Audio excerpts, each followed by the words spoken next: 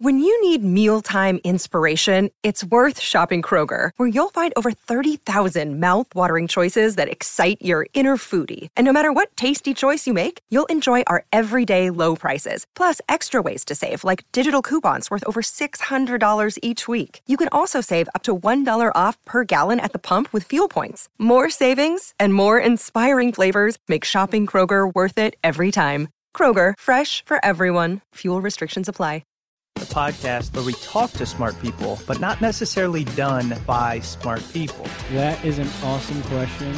This one goes down probably on one of my top 5. Hey, I like nutrition. I like to eat food. This is the coolest thing ever. We're going to do this forever. I wish I paid more attention in that class. You know, I'm going to be honest, I don't understand that. As a man, I don't get it.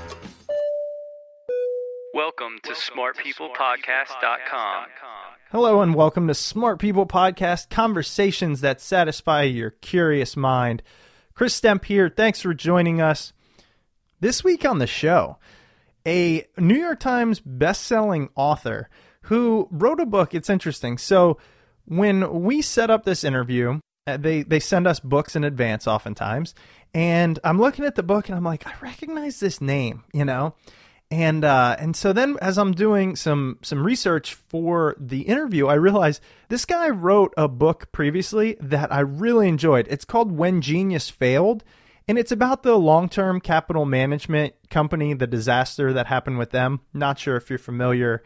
I, kind of a finance geek, having done that for a while. But that was a great book. And so then I got extra excited for a topic I wasn't quite sure about. And so we're interviewing Roger Lowenstein, well-known writer. He's written a lot of best-selling books. And his newest one, which drops literally today, you're probably listening to this, I'm not sure, but the 20th of October, is called America's Bank, The Epic Struggle to Create the Federal Reserve. So you might be going, why do I want to read about that? You might not. You might think that's great. The thing is, in this interview specifically, we touch on the book, but we also talk about, what role does the Federal Reserve play? Why is it that 100 years ago, we were the only industrialized nation not to have a central bank? And then the reasons we were scared of that are actually resurfacing today with a lot of the centralization of power in the financial industry and in banks. We also talk about, being a reporter or a journalist.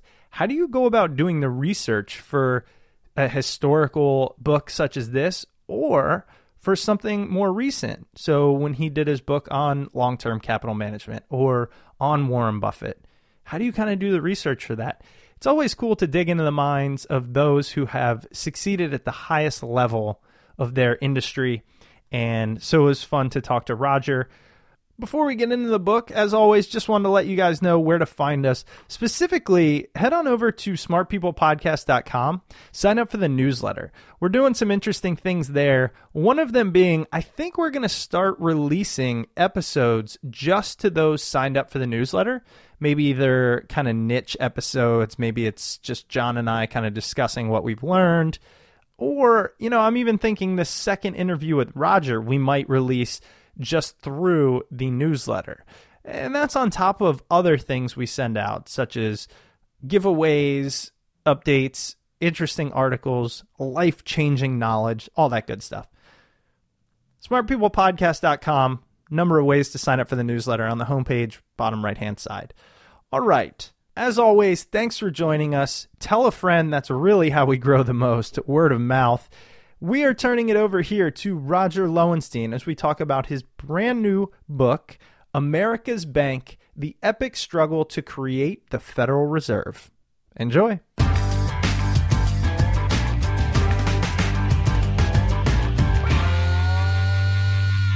As we've been discussing this, and you're talking about the project and the historical nature, the letters, of course, we're talking about your brand new book, America's Bank, The Epic Struggle to Create the Federal Reserve, which comes out October 20th, which will be the date of the release of this show. So let's jump into that. I wanted to start off with asking you, A, what is the Federal Reserve? And B, why write about it? Well, if you have a wallet on you right now, Chris, and you were to take out a piece of that green paper that you carry around, I'm doing it right now, and it's a Washington, it's a one, and it says, it's got ones in the four corners, and it's got a serial number, to track it, and it's got a signature from this one's Tim Geithner, so it's a Series 2009 when Timothy Geithner was Secretary Treasurer, but the Treasury didn't issue this note. It's issued by, it's a Federal Reserve note. So this dollar comes from the Federal Reserve. And that sort of raises the question, well, how do they make it? How much do they make it of it? How do they decide how to circulate it? I think we all had the question in maybe second or third grade. It occurred to us, money's so great. No one seems to have as much of it as they like. Why don't they just print more of it? I mean, it's not like an automobile where you need, 1,000 people in a factory to make it, and it takes time, and everything. And this gives rise to all sorts of questions. How, if you can't just print it endlessly, how much of it should you print? And what happens if people run out of it? Is it okay to start circulating it then? And if you do, will it still be valuable, or will people, go to something else, wampum or gold or beads or whatever? And it turns out that this question has puzzled, distracted, obsessed, and intrigued people around the world, and most particularly in this country, really since the beginning. We had this experience with Continentals, not worth a Continental, which was the various coins issued by colonies, and that became states in the Revolutionary War period. And we had two experiments with prototype Federal Reserves very early in our history, and both of them were quickly abandoned for reasons I'll get into. And when we came into the 20th century in this country, the U.S. by then was really a very strong industrialized nation. We weren't quite the leader in the world's economy the way we would be viewed as today, but we were certainly a very developed and advanced industrialized nation. But we lacked one thing, quite strangely. We were the only country in the world that still didn't have a central bank issuing notes and deciding how much of this paper currency to circulate and so forth. And that was because in the U.S. there was a very long and traditional fear of things that I think will seem very resonant to readers today and listeners today. People were afraid of big banks. They didn't trust big banks. They thought that big banks, like a big central bank, would mostly work to favor the rich and not ordinary people. Sounds familiar. Sounds familiar. And they didn't trust big government. Right.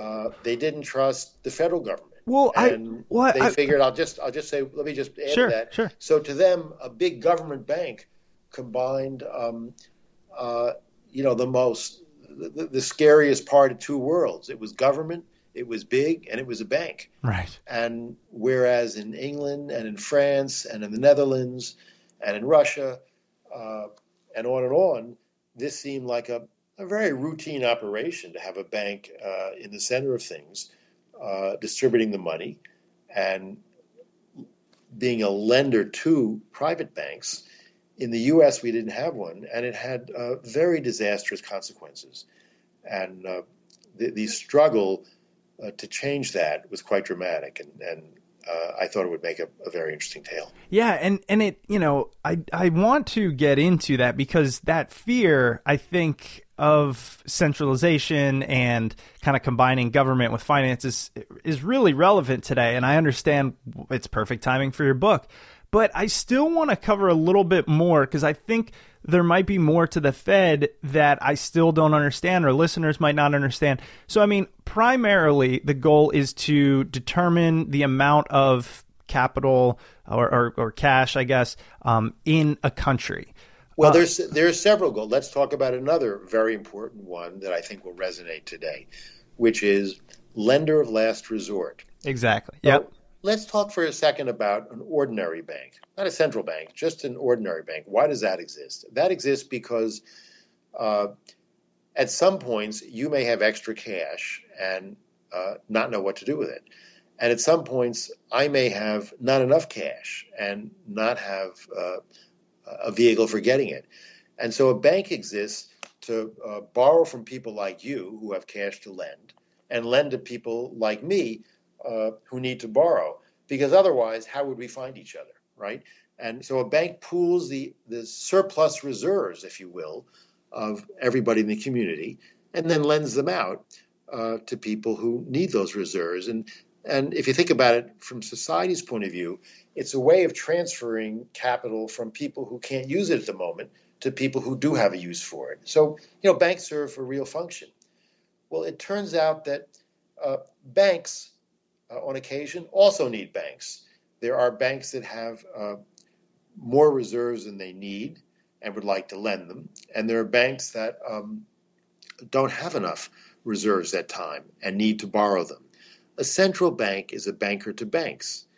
It acts as the lender of last resort and the pool of reserves for all of the banks in the country, just as one bank acts for all the people in a community.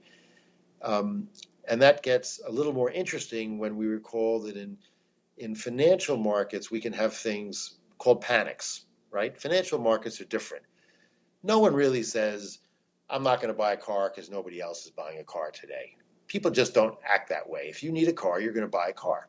You really don't care if other people are buying a car that day. But we know that finance isn't like that. Every so often, people get nervous about the money in the bank and run to take it out of the bank.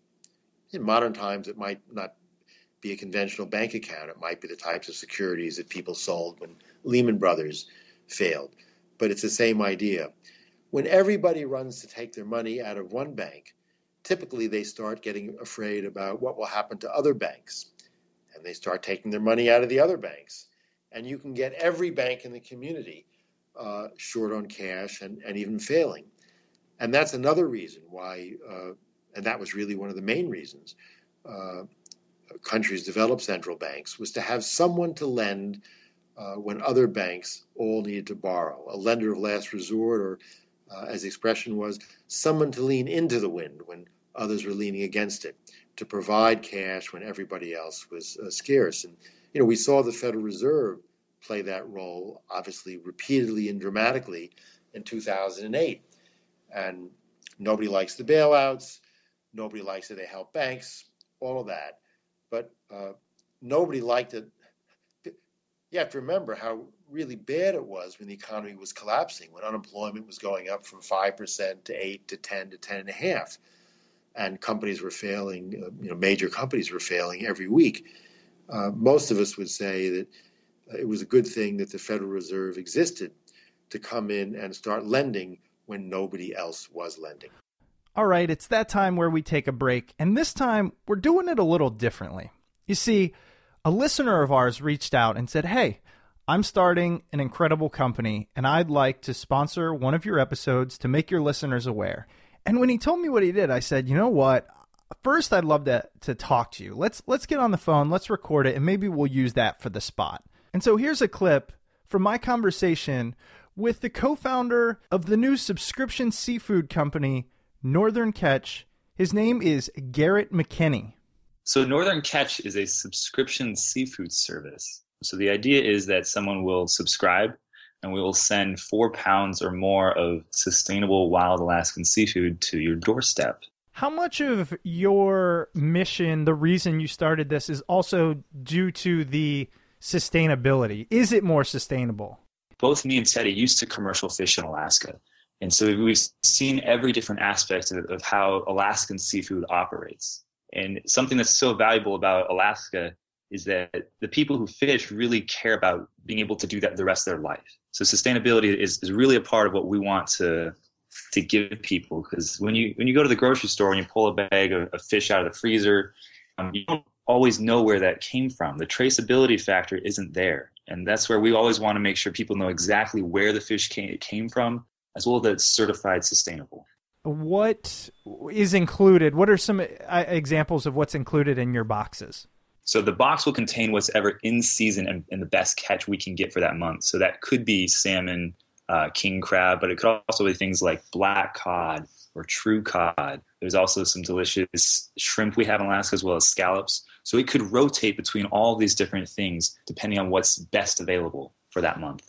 All right, guys. Well, why don't you leave the fishing to the experts at Northern Catch and sign up to have the best sustainable seafood in the world shipped straight to your door. All you have to do is head to northerncatch.fish. Yep, you heard that right. It's northerncatch.fish, and donate $10 to Alaskan Fisheries Conservation. This will reserve a Captain's Club membership for you that gets you $50 off your first order of sustainable Alaskan seafood. Let's get back to this episode. Well, so do they have a stockpile, or when they need to lend, is that when they print? Well, for instance, lending can take several forms. It can take the form of going to the bank and they giving you a check or cash. It can take the form of buying a bond, right? If I sell you a bond or a security, I'm giving you a piece of paper and you're giving me cash. And the Federal Reserve was buying truckloads of securities backed by home mortgages, securities backed by corporate commercial paper, which meant it was lending to people like General Electric and so on, securities backed by auto loans. It was lending in huge billions and billions to banks themselves so that the banks could turn around and instead of saying to their customers, sorry, we got nothing to lend to you, and maybe even sorry, we can't even let you take your deposits back, suddenly the banks did have cash. So they were lending really through every vehicle they could. But that lending, the cash that they're using, is it coming from a stockpile, or did they have to print to then lend on that note, whatever it might be? They create a reserve. If they buy a security, say, from a bank, they create a notation. The bank then has a notation in a Federal Reserve account, and it can withdraw that in the form of cash whenever it wants. Gotcha. Okay. So that function, let me switch back now. I mean, so we've lived through that function and saw how crucial it was to resuscitating the economy. And then although the economy is not gangbusters today, it's obviously a lot better than it was in 2008. Unemployment is 5%, not 10%. The economy is growing, not shrinking. Companies aren't failing left and right. Go back 100 years ago, and because of this deep-seated and very American fear of centralization, big banks, all of that, there was no lender of last resort.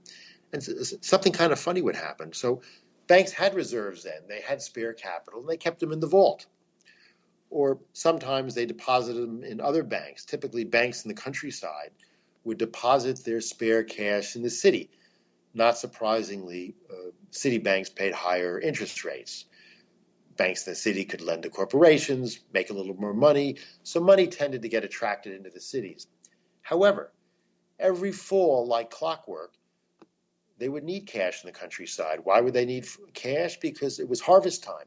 They'd have to pay farm hands, they'd have to buy fuel for tractors. The harvest takes money. Cash would then drain out of the cities, and there'd be a mini depression virtually every fall. Sometimes that mini depression would escalate into a major depression. We had frequent episodes where the cities just ran out of cash and frequent depressions. There was no balancing wheel to say, okay, the countryside needs a little more cash, so we better lend it back into the cities and smooth this out. For what was then a pretty developed country, it was a highly unsophisticated and primitive financial system. And one of the heroes of the book, a German born financier, a fellow named Paul Warburg, had emigrated to the U.S. To join. He married an American and joined his in-laws' bank, an investment bank called Kuhn Loeb. And he was startled to see this periodic seasonal bout of money panics. People would run to the banks then. The banks would be scarce. And what happens when people run to the banks? Banks run out of cash and they stop lending. And that exactly, you can just then see it builds on itself. Everybody pulls in their horns and it grows on itself. And he took a look around and said, how come there's no lender of last resort in this country?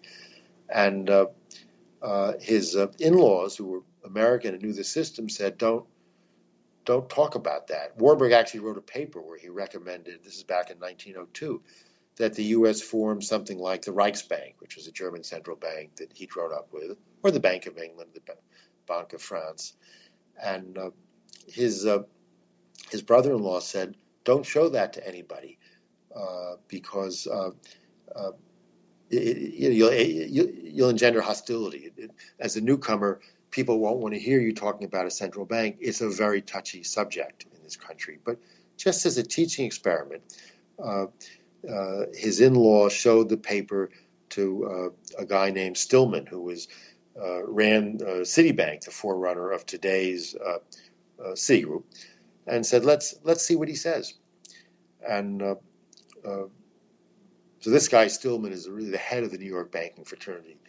And a few days later, Warburg looks up from his desk, and there's Stillman towering over him.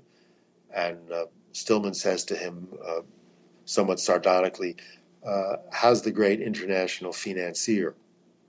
And then he adds, don't you think that Citibank's doing rather well, Warburg? Warburg says, yes, very well. And Stillman says, so why not leave well enough alone?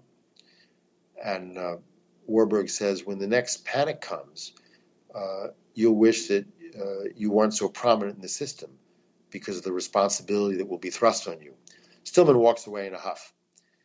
And sure enough, several years later, the country experiences a terrific panic, the panic of 1907.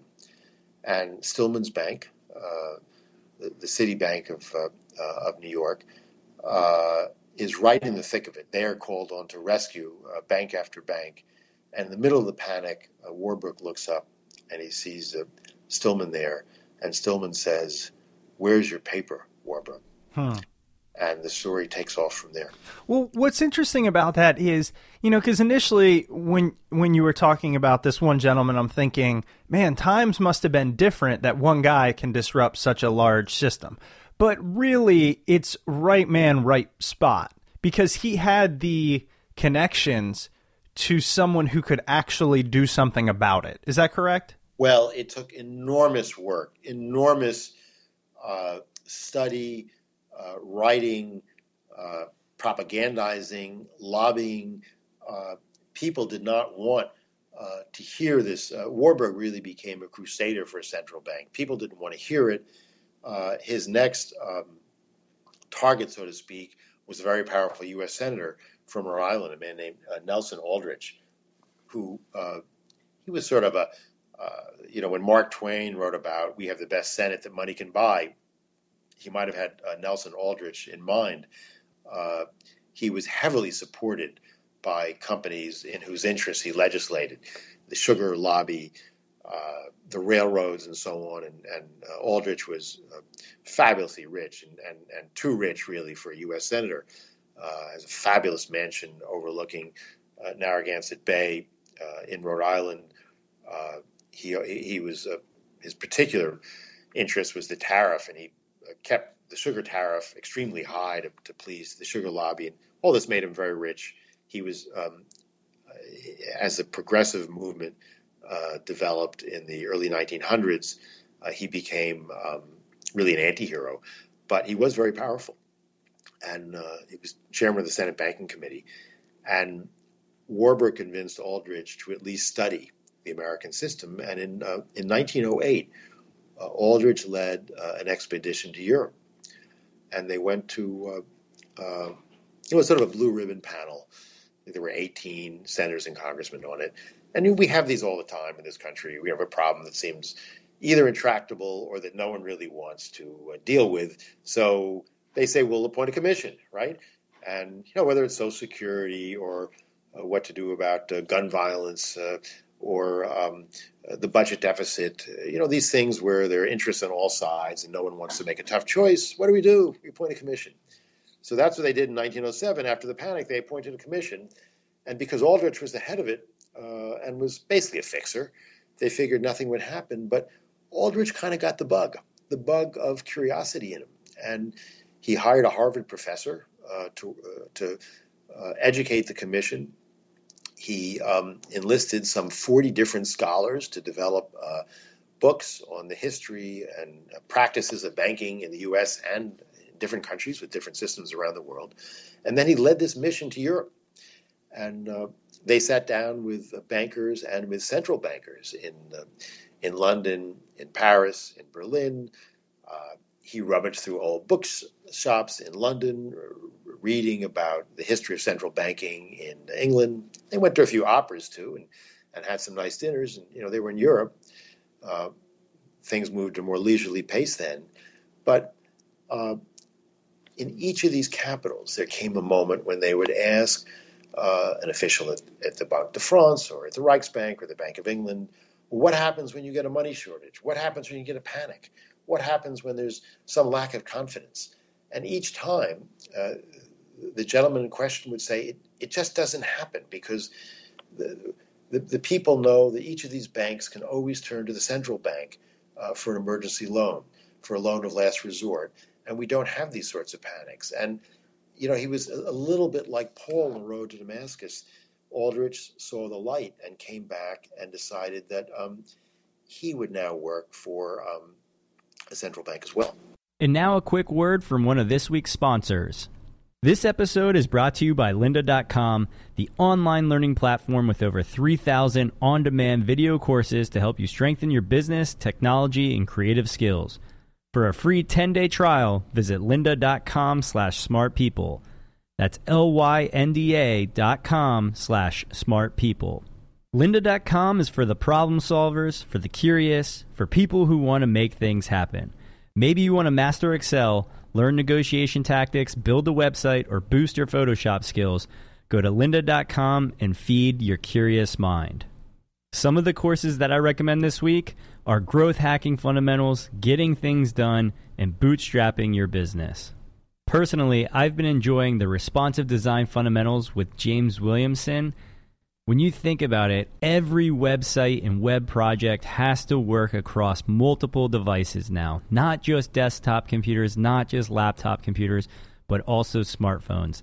And in this course, you learn about what responsive design is, how to utilize it using HTML, CSS. It's absolutely phenomenal. The videos are great. Explanations are great. I highly recommend you try it out.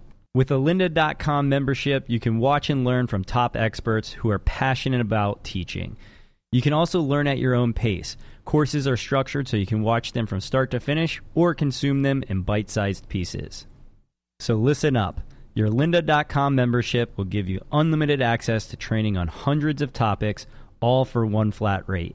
Whether you're looking to become an industry expert, you're passionate about a hobby, or you just want to learn something new, I want you to visit lynda.com/smartpeople and sign up for your free 10-day trial.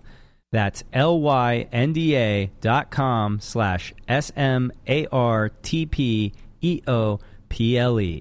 lynda.com/smartpeople. Okay, so they make this decision, but really a lot of it has to come down to convincing the American people. So the effort to convince the American people was arduous and long. There were sleights of hand and I'd say instances of deceptive marketing, in particular by Warburg. Warburg formed something called the National Citizens Commission to sort of be a front organization to give the appearance that citizens around were clamoring for a central bank. And this was nonsense. I mean, the average citizen then as now, wasn't a banking specialist, much less a monetary specialist. And he insisted that that this organization have chapters all around the country, that it not be run from New York, because New York meant bankers, Wall Street, bad stuff, all that. And they filled this organization with sympathetic business people. The idea was they wanted to give the American people the notion that ordinary businesses were clamoring for a central bank because it would help ordinary businesses because there wouldn't be financial panics. Now the thesis was genuine, one they intellectually believed, and I think it was basically correct. But the presentation was manipulative, and some of their handbills, which still exist in their files, I dug them out. They say things like, "Adopt our plan to avoid," and they use this phrase, "dominant centralization." Well, dominant centralization was exactly what they wanted. They wanted a strong central bank, but they were just, they were playing to people's fears of centralization, and so this very much helped to get businesses around the country at least aware of the topic. The panic of 1907, just as in our own day, when people who wouldn't ordinarily think much about banks or the banking system, the financial system, when you have a panic, they at least have a dim awareness that something's wrong, and they're more open to reform. And then there were a set of hearings. It's just amazing how much hasn't changed. What do we do when we have a financial panic? A couple of congressmen want to make waves. They get some big glaring spotlights. They haul bankers in front of it, and they tell the world that they're coming down hard on these bankers, and they have these hearings. And well, that's what happened in 1912, called the money trust hearings. The trust was a word used back then, basically meant monopoly, and the idea was that there was a money monopoly. That was the charge, and they had people like J.P. Morgan, people like Stillman, people like Warburg having to testify, and in a pretty unflattering light, obviously. And the whole thrust of the hearings was that there was a money monopoly, a money trust in the argot of the day, and really argued that there should be even less centralization after you have a monopoly. Want more of a monopoly. It had a curious effect, though. The money trust hearings didn't lead to any actual legislation one way or the other, but they further embedded in people's minds the idea that something in the system was wrong. Just today when we see, millionaires, or today billionaires being trotted up one after another, while everyone else is doing badly, the average person, wouldn't have the expertise to design a fix, but walks away shaking his head, saying, "Boy, this system is just all wrong. Someone's got to fix it." So these hearings that followed the panic, the lobbying, educational work, all got people prepared for the idea that the financial system that America had, which, by the way, hadn't changed since the Civil War, when it was a much less dynamic economy, just the beginning of the railroad era, when we were now well into the era of the automobile and actually the airplane, was ready for reform. And what it took was the right political moment. Well, as you mentioned there, people realize, say, for example, today, right, there's these billionaires that are doing great. Even in 2008, 2009, so many people out of work. We have the kind of 1%, movement there, Occupy Wall Street. But as it appears, so I don't know the statistics on how many bankers or finance people went to jail during that, but I know it's slim to none. You have the Occupy Wall Street, which basically turned into nothing, I think. Does it mean that although the general population recognizes there's issues, we've actually gotten to a point where power is so centralized there's nothing the average Joe can do about it? It means we've gotten to a type of economy which is so concentrated or so centralized, so susceptible to mass distribution, that the winners win in a much bigger way. If you have an economy, let's take the entertainment industry in the 1910s, where entertainment might consist of a troupe that went from town to town. Maybe a good traveling band or circus or whatever would get hired back more frequently. Maybe they could charge more, but each troupe would, they'd go into Wichita, they'd go into Dallas, they'd go into Topeka, and when one was in Topeka, the other would be in Dallas or Cincinnati. They'd probably earn about the same amount. When you get to the era of radio and you could string together a whole network, then the better performers started making a lot more than the performers that couldn't get on radio or couldn't get on as good a show or show with his high-priced advertisers. When you get now to the era of electronic distribution of information, the returns for being number one are just astronomical, because if you've got a best-selling book, if you've got a best-selling record or song or film, you can grab the whole world's mind share. And that process has really sped up in lots of ways. A top lawyer can go around the world or be around the world in lots of ways. Believe it or not, the same process in a different way was going on in the early 1900s. After all, when people today say that, the billionaires today, they'll frequently say they're like the robber barons of, this is the period when the real robber barons were around, right? And what had happened in the early 1900s, the American society had radically changed in a way that disturbed people. Change is always disturbing. If you traveled, through American towns in the 1860s or 70s, most businesses were local.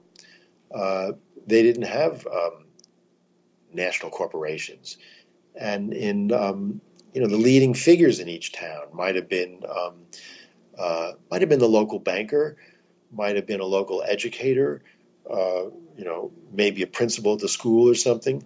By the 1900s, we had national corporations. We had many more companies listed on the stock exchange, thanks to the telegraph and increasing the telephone and cross-country railroads, communications and distribution across the country.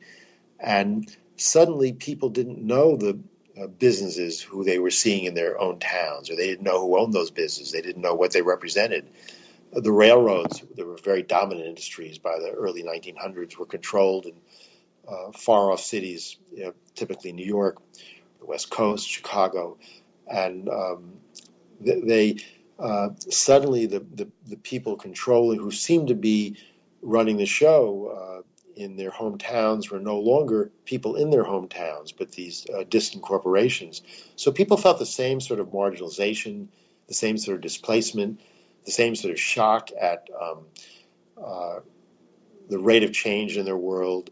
And of course, with these big corporations, there were people, the people who were successful, the Carnegies, the Rockefellers, and so on, were getting fabulously rich. And it was just as shocking to them and as it is to us today to see inequality. Wow. Well, we're going to have you back on, because I really do want to really talk a little bit more about it, and specifically your book, When Genius Failed. Your newest book, again, America's Bank, The Epic Struggle to Create the Federal Reserve. I mean, it's just I was lucky enough to get an advanced copy and go through some of it, and it's just similar to many of your other bestsellers. You have a way of weaving a narrative that's fantastic. Roger, again, thanks so much. Is there anywhere you would like to guide our listeners? I mean, again, we'll link to the book on our website, but I want to see if there was anywhere else out there. Sure. I have a website, rogerlowenstein.com, which tells you all about the book and also about my previous books. And it also has reviews posted as they come in, and they're starting to come in, and they're well worth reading. Perfect. All right, Roger, thank you again so much for your time. Really appreciate it. Thank you, Chris. All right, have a great day. Welcome back. I hope you enjoyed that episode with Roger Lowenstein. His book, America's Bank, The Epic Struggle to Create the Federal Reserve, comes out on Tuesday, October 20th. If you're picking it up on Amazon, don't forget to use the Smart People Podcast Amazon link located at smartpeoplepodcast.com. patreon.com/Amazon. It's simply the easiest way to support the show, and it comes at no cost to you. If this is your first time listening to Smart People Podcast, welcome. We are really glad that you're here. Please don't forget to subscribe to the show in iTunes or on your Android podcatcher or however else you're getting this show onto one of your devices. We do ask that you head over to iTunes or Stitcher to leave a rating and review over there. All of the comments and feedback that you can provide really do help the show. It helps us make the show better, and it also helps us get visibility on the iTunes and Stitcher charts, and that truly is important for the growth of the show. If you'd like to reach out to the show, please shoot us an email at smartpeoplepodcast@gmail.com or send us a message on Twitter @smartpeoplepod. As always, thank you for joining us this week. Please stick around. We've got some great interviews coming up, and we will see you all next week.